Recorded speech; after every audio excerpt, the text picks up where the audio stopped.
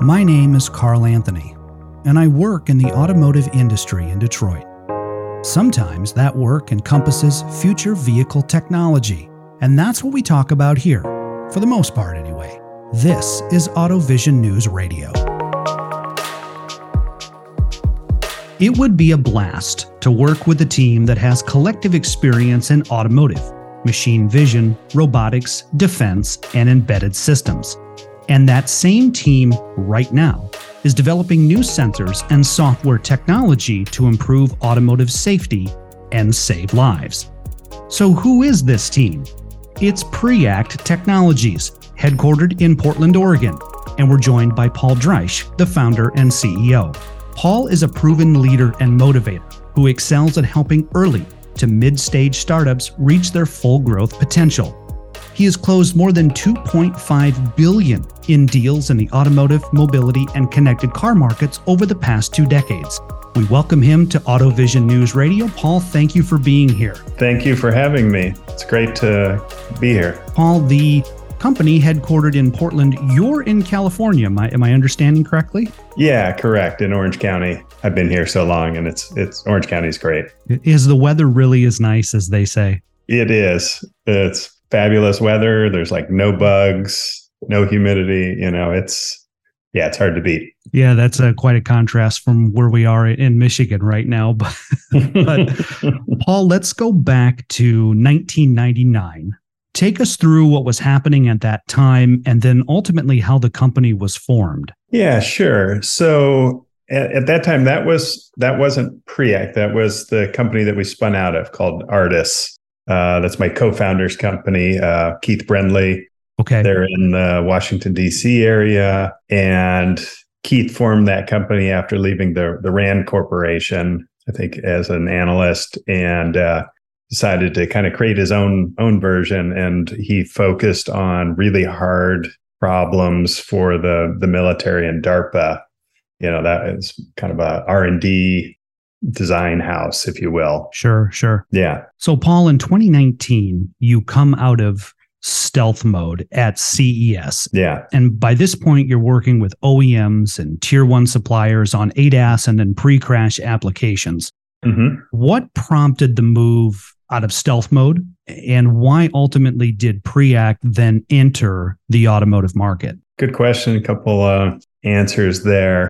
We had been going, the company started kind of mid 2018, and we had kind of a first prototype, if you will, by CES. And we knew too that the kind of self-driving vehicle market, I kind of came out of that area, and so did a couple other folks, my other co-founder, Kurt. And we knew that self-driving was not going to come as quickly as everybody thought. Right. We saw the writing on the wall. It's a much harder nut to crack than people thought. We figured that great technology that people were developing for self-driving vehicles would trickle down into ADAS systems. And so that was kind of the other reason, is like, before all these self-driving companies kind of pivot and try and sell ADAS solutions, we wanted to dip our toes in the water and kind of beat them to the punch. Sure. Let's talk about the company today. We have TrueSense, which is the sensor, then TrueDrive, the brain, and then TrueSim, the design tool. What solutions do they offer the market? Yeah, sure. Well, I'll start at the finish line. So we have 2 products today. They're both fully software definable flash LiDAR, so near field LiDAR. One is more for non-automotive stuff. So we're involved with agricultural tech, smart cities, robotics, things like that. And that's a lower powered unit. And then we have a unit that's focused on automotive. That's a much more powerful unit. So that's kind of what the products are. And then TrueSim, I'll kind of jump all the way to the other side. TrueSim is our simulation environment. So when a customer comes to us, they have some use cases in mind, and they generally, have a vehicle in mind as well. So okay, on passenger sedans, we want a side impact pre-crash warning system.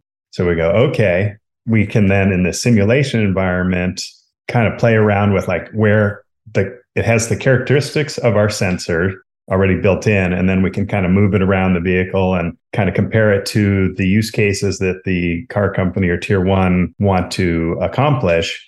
And then we can quickly say yes or no, or maybe, can it be done? Can it not be done?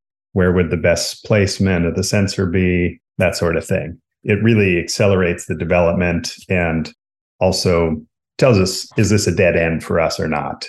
Sometimes it is. Yeah. And then the product that kind of the TrueDrive, the brain of TrueSense, it's all one product. It's not really two separate products, but we describe it that way because there's kind of the hardware component.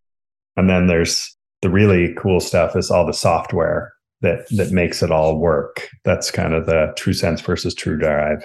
When you go to your website, first thing you see is the software definable flash LiDAR. Yeah. Well, I'm sure, you're talking to, auto industry folks all the time. I'm sure you've probably covered the whole idea of the software definable vehicle, or that's kind of, some people refer to it like it's a Tesla model where you have a big central compute in the vehicle that kind of controls everything. And that allows you to do a lot. You can improve things over time. You do your recall over the air. You send a software patch to fix something. Yes.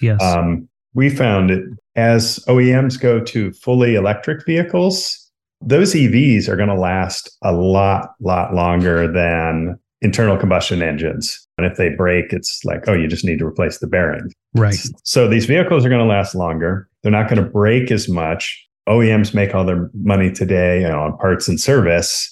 So if all that kind of goes away and they're not selling as many cars, how are they going to continue to make the kind of revenue that they've been seeing? Yes. That's through services. Once you own the car, being able to add features, subscription-based features, things improve the vehicle's performance over time. And that's why we created our sensors from the beginning as software definable, because there's nothing worse than being the person that has the car that still has a cassette tape player. The car can be perfectly good, but I still have some cassette tapes around here somewhere. Yeah. So why have 20-year-old safety technology on your 20-year-old car? Oh, right. When you can keep it up to date over the air. Sure. So we're just helping enable the OEM to kind of meet their goals. All of the transformation in automotive today, and we've touched on it here a little bit, software-defined cars, electrification, ADAS, autonomy. We hear quite a bit lately that we're in a very historic time in the automotive industry, historic transformation. Where do you see everything heading? Yeah, that's a great question. It's definitely a transformative time. And I think the auto industry was so strong for the last few years, it kind of postponed the pain that's coming. I don't think the industry has really felt the shift yet.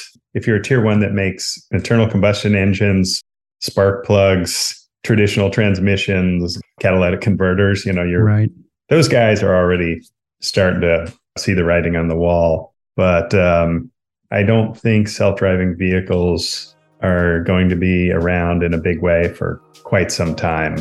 If you look at these cars built by Waymo, that are driving around in that, they have 60 some odd sensors that you can see on the car and a massive computing power in that trunk. They're way too expensive to, be a personal vehicle.